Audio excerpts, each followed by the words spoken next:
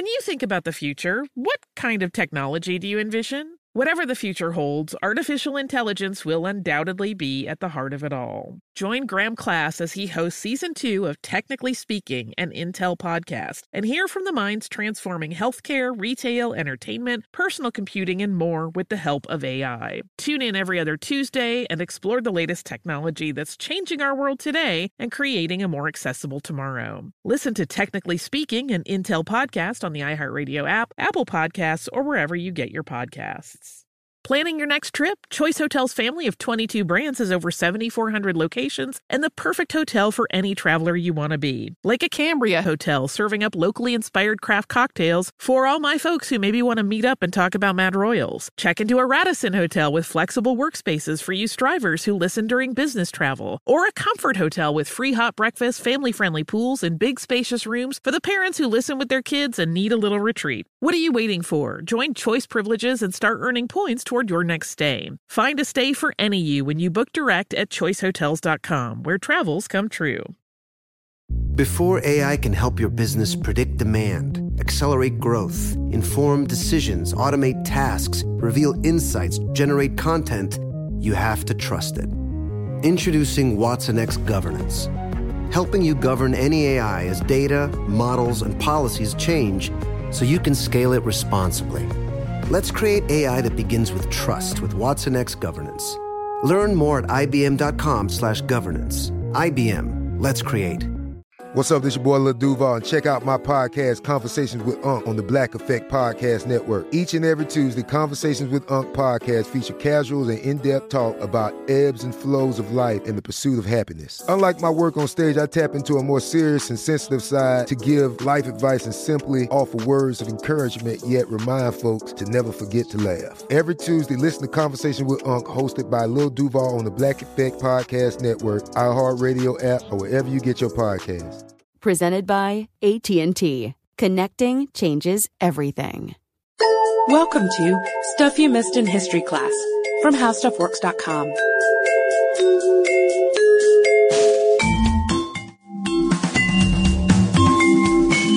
Hello and welcome to the podcast. I'm Katie Lambert. And I'm Sarah Dowdy. And in our Lily Langtry episode, we considered following up with a podcast on Oscar Wilde, and the response was overwhelmingly in favor of this. And it's probably because Wilde is a really inspired dramatist, and he's a talented poet and essayist. He's one of the best-loved Irish writers, which is pretty tough company, I'd say.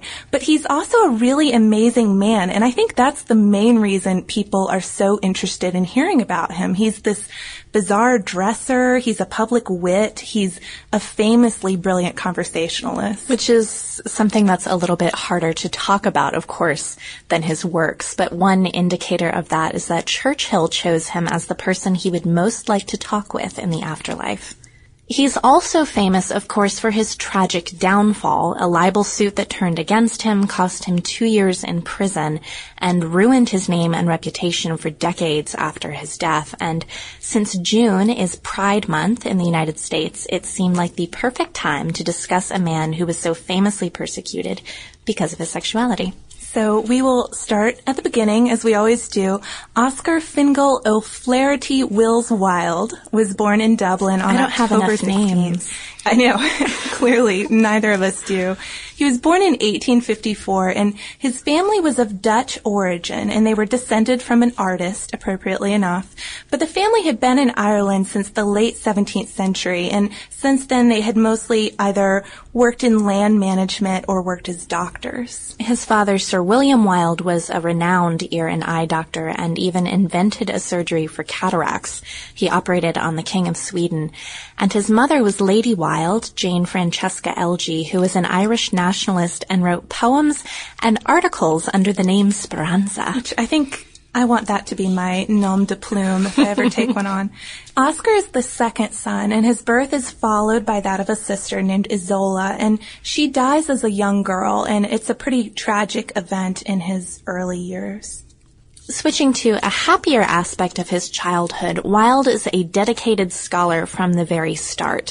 He may have later kept a library that mingled philosophers with the silly books and French pornographic writings that we might think of, but to forget his classical scholarly training was a mistake. And a fact that Sarah and I liked a lot was that he would tear off the top corner of pages in his books and eat it while he was reading. So a different kind of consumer. Well, and how much paper did this man eat? I mean, he was a very avid reader. One of Sarah's friends lent her an Oscar Wilde book and told her to be very careful with it, and she retorted that Oscar Wilde ate his own books, so he didn't really know what to say back to that. So Wilde earns a scholarship to Trinity College, Dublin, which we've talked about before because it's where the Book of Kells is kept. And from there he goes to Magdalen College, Oxford, and he wins prizes in English and classics, and also really comes to love the philosophies of John Ruskin and Walter Pater. And I was thinking, what English class doesn't start with some essay on Pater? It seems they all do. Requisite reading for sure. But he takes Pater's teaching to love art for art's sake a step further. And as his son Vivian later describes it, he set out to idealize beauty for beauty's sake. So I think that's what we can think of as Wilde's philosophy in his writing. His dorm room was also a little different from mine. He decorated it with blue china and prints by Dante Gabriel Rossetti and Edward Burne-Jones, which, again, big change from all the M.C. Escher I remember seeing in my friends. And he was also an aesthete, believing that beauty is the ideal that we should all strive for. Yeah, tying back into that motto that we mentioned a second ago. But we're going to skip ahead now to London in 1879. Wilde has just arrived in the city, and he's going to be a writer and an editor. And he's going to do it in style because he dresses really flamboyantly, which is something that might be lost on modern people. You might just think it's old-fashioned, funny clothes, but people did not dress in black silk stockings. That was not your typical attire in this period, and people weren't wearing fur-lined coats and knee breeches. That was an Oscar Wilde exclusive. And this and his work and his larger-than-life personality got him satirized in the periodical Punch, and Gilbert and Sullivan added him to the routine, basing their character Bunthorne on him.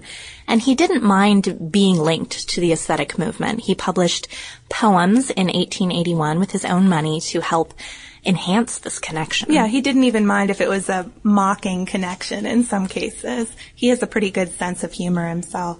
He writes a play, Vera, shortly after this, which essentially, just putting it in a nice way, it's no importance of being earnest, and it only runs in New York City for 1 week, not at all in London. But by 1882, he's on a lecture tour in the United States and Canada, and this is really how he builds up his fame. When he arrives in New York, he famously declares that he has nothing to declare but his genius, which is going to go down in history books for sure. And then he makes a name for himself, touring, giving lectures, having conversations with people, and becoming famous. Well, and coming back from it a star, he got to work in Paris on his next play, The Duchess of Padua, and he's writing it. It's a commissioned work for the actress Mary Anderson, but she turns it down and doesn't like it, which of course isn't good for business. So he picks up the lecture tour circuit again, this time in England. But it doesn't last long. By 1884, he's settled down in London to marry Constance Lloyd. And despite his later trial and Constance's distancing of her family from her husband, she changes her and her son's last names. We shouldn't see their marriage as a sham. Vivian wrote about it. Oscar was romantically in love with his beautiful young wife, and for some years he was ideally happy. And they have 2 sons together, Vivian, as we mentioned, in 86, and a year before that, Cyril. And Oscar works a day job of sorts, and first as a reviewer for the Pall Mall Gazette, and then as an editor for Women's World until 1889. But another important point to make here is that marriage marks a pretty big shift in his working style, and he had mostly written poetry before it, and after it he turns almost exclusively to prose. And we have a quote from biographer Boris Brazel noting that he began his literary career as a composer of sonorous and pleasing verses, in which, however, as he himself admitted, there was more rhyme than reason. Yet as he grew older, he seemed to have lost all taste for poetry. And I also think it's important to note that his only major poem written after his marriage is the Ballad of Reading Gaol, written after his imprisonment. And his major literary years, where he's known so much for his literary brilliance, is a pretty short span. It's from 1888 to 1894. His first major piece is The Happy Prince in 1888. That's a collection of fairy tales, but very poetical despite being prose. They're for kids and adults, and Sarah and I would like a copy. And there are more stories in 1891, Lord Arthur Saville's Crime and Other Stories, and later A House of Pomegranates and The Sphinx.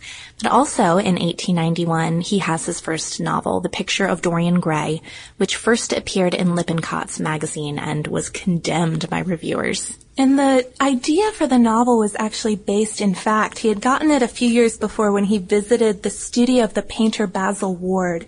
And Ward was painting this really lovely young man, and after the sitter left, the two agreed that it was too bad that this man's beauty would eventually fade and die, and they wished that the painting itself could age and the man could remain forever young. And Wilde obviously thinks this sounds like the makings of a great story.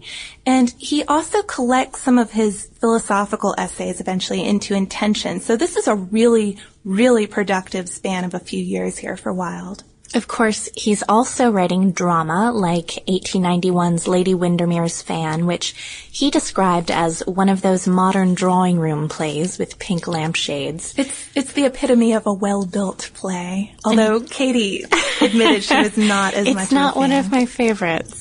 But he was called for after its debut performance and gave a bit too smug of a speech. Speaking to the actors, he said, "I congratulate you on the great success of your performance, which persuades me that you think almost as highly of the play as I do." So not terribly modest there. He then heads off to Paris to write Salome in French, and Sarah Bernhardt, one of the greatest actresses of her day, wants to star in it, and she sends it into rehearsals, but the play is stopped by the censor because no biblical characters are allowed on the English stage. And Wilde is really upset by this, really annoyed, and even considers renouncing his citizenship and moving to France, which he probably should have. Yeah, it's unfortunate that he doesn't. But he continues writing these funny plays that are great hits in England. In 1892, he puts out A Woman of No Importance, and this time when the audience cries for author on the stage, he's a little cooler with his speech. By January 1895, he hits the big time when An Ideal Husband debuts and is attended by the Prince of Wales, and royalty does not come to a play on opening night, so it's a big deal. I guess they're waiting to find out if it's good before they bother. His last play was The Best of All, The Importance of Being Earnest, which debuted February 14th, 1895, but that's also when his troubles come to a head. And the root of all this trouble dates back to the start of this big literary success, actually, in 1891 when he met the 22-year-old poet Lord Alfred Douglas, who was known as Bosie, which was originally derived from his mother's nickname, Boise. And they meet at a tea party, and they become really good friends. They dine together, they stay at each other's houses, they travel together. And the first issue with this relationship comes up when Douglas gives one of his friends an old suit, and the friend discovers letters in the pocket. And they're letters... Always check your pocket. Yeah, don't leave your incriminating letters behind.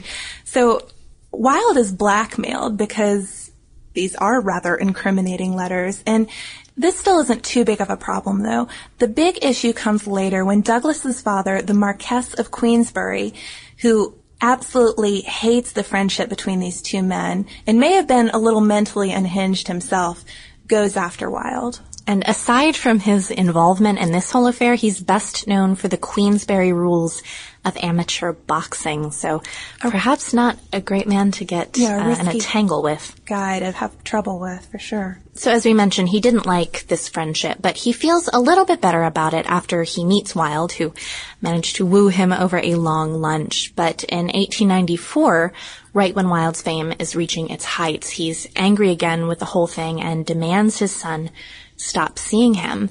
He says, your intimacy with this man Wilde must either cease or I will disown you and stop all money supplies. I am not going to try to analyze this intimacy, and I make no charge. But to my mind, to pose as a thing is as bad as to be it. And Douglas replies, rather witheringly, what a funny little man you are. In a telegram, too. You can just imagine how his blustery father must have taken that. So Queensberry starts to get pretty menacing after this, and he threatens hotel managers and restaurant managers who may be entertaining the men, harboring the men. And he shows up at the house of Oscar Wilde with a prize fighter, and Oscar tells him, I do not know what the Queensberry rules are, but the Oscar Wilde rule is to shoot on sight, which is a very menacing warning from this poet who his motto is beauty for beauty's sake. And then in 1895, at the opening night of The Importance of Being Earnest, Queensberry attempts to disrupt the show. So Wilde orders additional protection around the theater, and Queensberry's left outside for the course of the performance. But the final blow is when he leaves a card at the club that Wilde and his wife belong to that says, to Oscar Wilde, posing as a sodomite, and I'm not saying that incorrectly, he spelled it incorrectly, and Wilde was grossly offended. He wrote, I don't see anything now but a criminal prosecution. My whole life seems ruined by this man. I don't know what to do. Yeah, he's worried that his reputation is going to be affected. He's at the pinnacle of his fame right now.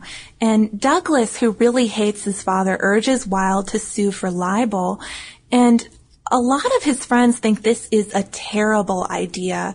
They tell him that he'll have no hope winning it and that he should just get out of the country, move to France where it's more tolerant, and continue his writing career. But he decides to go ahead with the suit and engages Edward Clarke to prosecute and swears to him that there's no basis to this libel. So that brings us to our trial, April 3rd, 1895. Wilde is incredibly confident with his suit.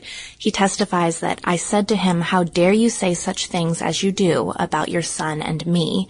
And he also faces off Queensberry's key piece of evidence, a letter from Wilde to Douglas. Clarke urges the people to remember that Wilde is a poet and that they should take this letter as the expression of true poetic feeling and nothing more than that. Yeah, so while this letter may seem really out there to you regular people, this is normal stuff for a poet. Exactly.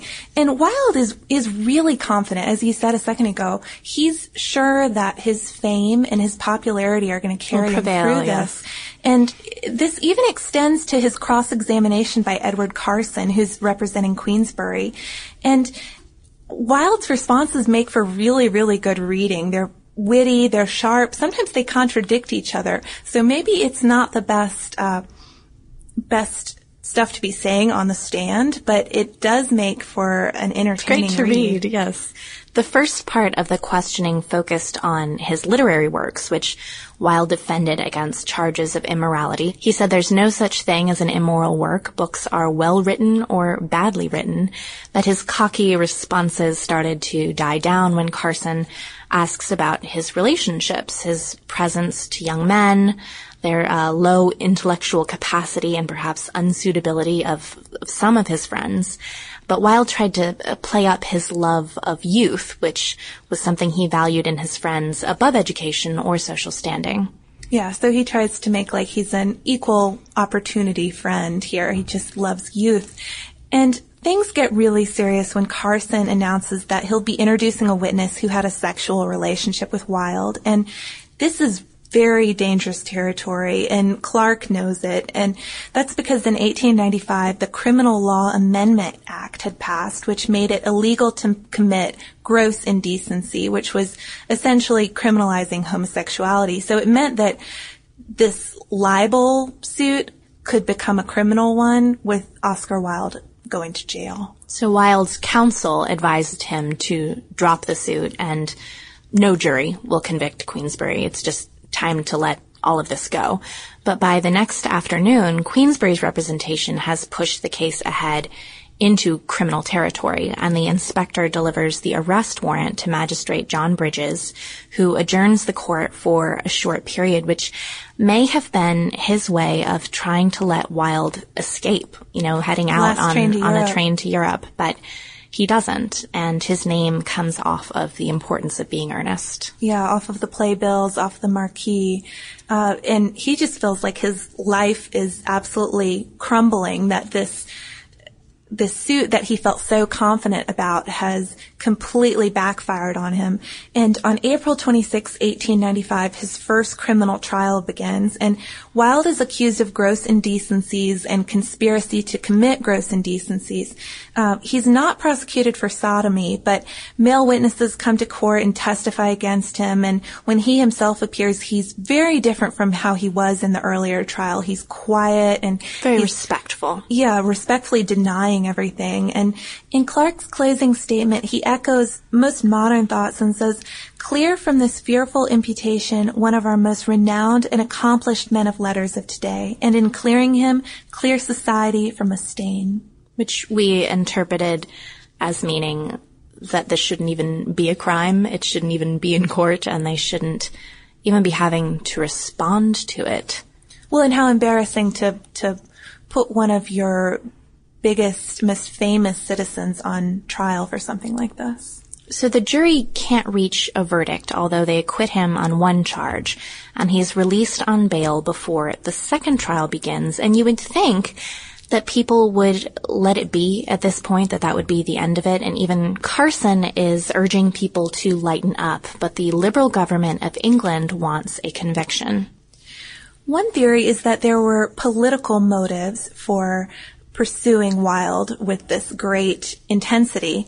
And it's likely that the Prime Minister, Archibald Primrose, who was the Earl of Rosebery, had an affair with the brother of Douglas, a man named Francis. And Francis is likely to have killed himself, and it's not long after he did so that his father, Queensberry, started going after Oscar Wilde so intensely, starts this manic attack on him, hoping to quote, save his other son.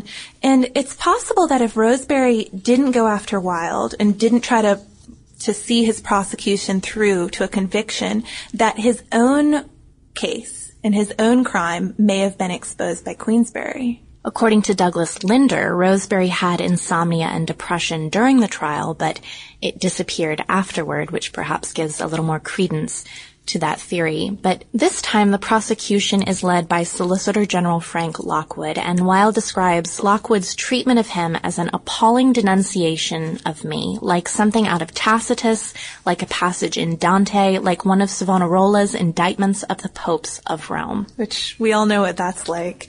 So the jury finds Wilde guilty on all counts but one, and he's sentenced to 2 years of hard labor. Most of this is served at Reading Jail. And his sons, this is a really sad aspect of this story, his sons are sent to Switzerland and they never see their father again. Their last name is changed. The wife of Oscar Wilde is really doing all she can to help shore up their reputation for the future. But they're still actually discriminated against as adults because of who their father was. And while he's in jail, Wilde writes De Profundis, a letter to Douglas, and when Douglas receives it, he destroys it after the first few pages. And Sarah, you read some of that. It's pretty brutal, and I think Douglas thought that it was the only copy, and he could just get this really detailed account of their relationship and of all of the things that went wrong, just erased from history. And it's not just a regretful letter because the friendship resulted in Wilde being in jail. After all, he's writing this from prison. But it's regretful because he feels like Douglas cost him his art, and he's ashamed of how much money they spent, and he accuses Douglas of loving his life, loving his all the glamorous sides of it. Celebrity writer. Yeah, the play premieres and the parties and the fame, but not having any respect for the quiet labor that actually went into all his writing. The daily drudgery of sitting down and actually getting it on paper. Wilde had also sent this manuscript to his publisher, Robert Ross, intending to revise it later, and parts of it were published in 1905. Wilde and Douglas reunited for a time after prison, but after Wilde's death, Douglas tried to get the manuscript from Ross, but he instead presented it to the British Museum and embargoed its contents for 60 years. So imagine when this came out in 1960, it was made quite a splash. Big deal. So Wilde is bankrupt when he comes out of jail, and he goes to France to try to kickstart his writing career again. But the only thing he really produces is the Ballad of Reading Gaol, and he writes letters to editors in concern about prison conditions, though. So he's still out there. He's just not producing it anywhere near the same frequency he was before his trial. Oscar Wilde died of acute meningitis from an ear infection November 30th, 1900 in Paris, and on his deathbed, he was received into the Catholic Church, which he'd long been interested in, along with mysticism, and he's buried at Père Lachaise in Paris. And interestingly, on the same trip, I saw the memorial to him at Reading and his tomb in Paris, and it's a pretty crazy contrast. The Paris Memorial is this huge winged figure, and it is covered with lipstick kisses. There's a little sign discouraging people to go kiss Oscar Wilde's tomb, but clearly most people are not following that. It's surrounded by flowers. He's definitely got a lot of very devoted fans still. And at least don't wear that indelible lipstick if you feel like you have to. And pick a nice shade, too, because eventually it turns into a grease spot. Something that Wilde would like. He was very concerned with beauty. And we'd like to end on a note that's a little less sad. Sarah found a pretty cool article in the New York Times that's about Wilde and copyright law. Yeah, weirdly enough. You know the famous photo of him where he's wearing that fur-lined coat and the knee breeches and the silk stockings? It was taken by a celebrity photographer named Napoleon Cerrone, and it did play a very important role in copyright law in the United States. And that's because the photo had been reproduced as part of this New York department store's advertising campaign after he got so famous on his American tour. And Cerrone sued, and eventually the Supreme Court ruled that his photo should fall under constitutional copyright protection. And the ruling is still cited today in disputes over copyright law. Right, the Burrough-Giles Lithographic Company versus Cerrone. There's a little known Oscar Wilde fact for you. And speaking of things of beauty, that brings us to listener mail. Our beautiful objects for today are 2 bookmarks that we received from listener Mary in Austin, who is 5 days shy of turning 13. So I guess she's 13 by now. Happy birthday, Mary. And she wrote suggesting we do a little bit of history on Texas, specifically the Battle of the Alamo, and a few other things. She even suggested Texas might be ripe for a series. So let us know what you think. Yeah, I really liked the part in the back where she wrote, "Texas loves you," so I'm just going to go around today saying that we're big in Texas. If you would like to send us email, you can at historypodcast@howstuffworks.com. You can also follow us on Twitter and see what we're up to on a day-to-day basis at Missed in History. You can also join our Facebook fan page and give us your ideas on what you think we should cover. And as always, feel free to check out our homepage at www.howstuffworks.com. For more on this and thousands of other topics, visit howstuffworks.com. And be sure to check out the Stuff You Missed in History Class blog on the howstuffworks.com homepage.